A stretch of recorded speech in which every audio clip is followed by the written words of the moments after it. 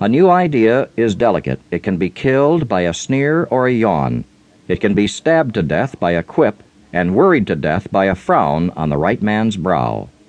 Charlie Brower. I passionately hate the idea of being with it.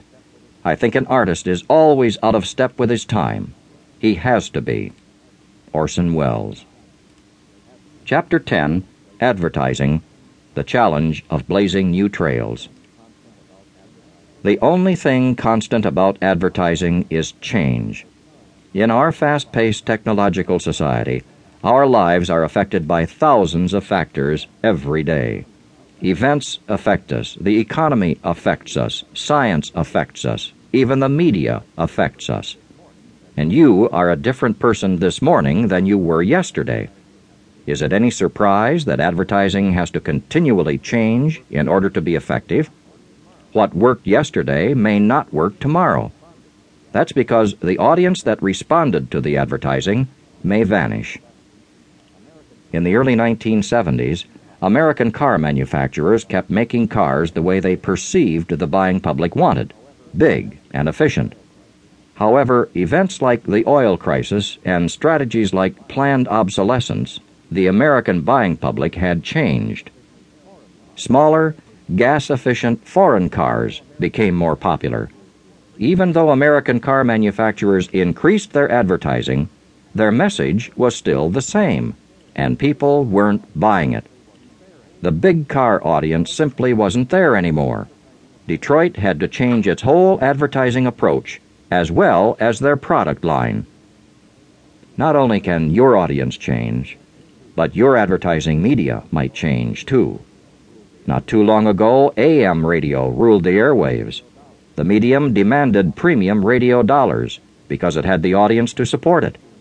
But as more and more people began to tune into FM radio, AM lost its market share. Now the roles have reversed, and FM is king of the hill.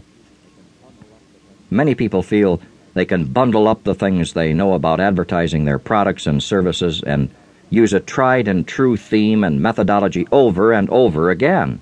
It's just not that way. Every advertising campaign has a rated life. It begins rolling, achieves momentum, peaks in efficiency, and then declines. Coke is no longer the real thing.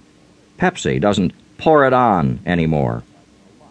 Advertising is like a lock that automatically keeps changing its own combination. You have to keep figuring out new ways to turn the tumblers if you want to keep opening the lock. That's the challenge of advertising.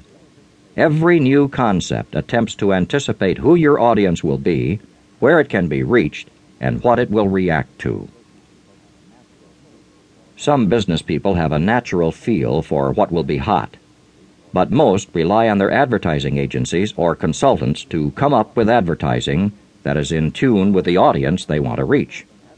The logic is that people in advertising spend a lot more time studying the changes in media and social attitudes so they are better equipped to create an effective concept.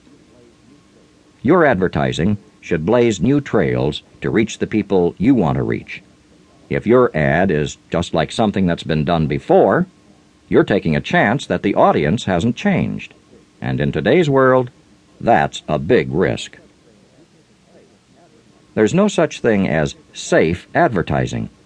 If you take an ultra-conservative advertising approach and take few chances, your advertising will largely be ignored. You'll pay for your mediocrity in the lack of results. If you aim for new horizons, you might occasionally miss, but the rewards of hitting the hot spot of your audience should justify any attempt you make. Advertising that is fresh contains a lot of energy. People pick up on its energy and carry it around. They may talk about it or write articles about it, even joke about it. And it gets results because it penetrates the protective barrier we erect to avoid being so easily influenced. Why does it penetrate that barrier? Because it's something we've never seen before. It's something for which we couldn't prepare our defenses. Fresh advertising takes us by surprise and captures territory in our brain.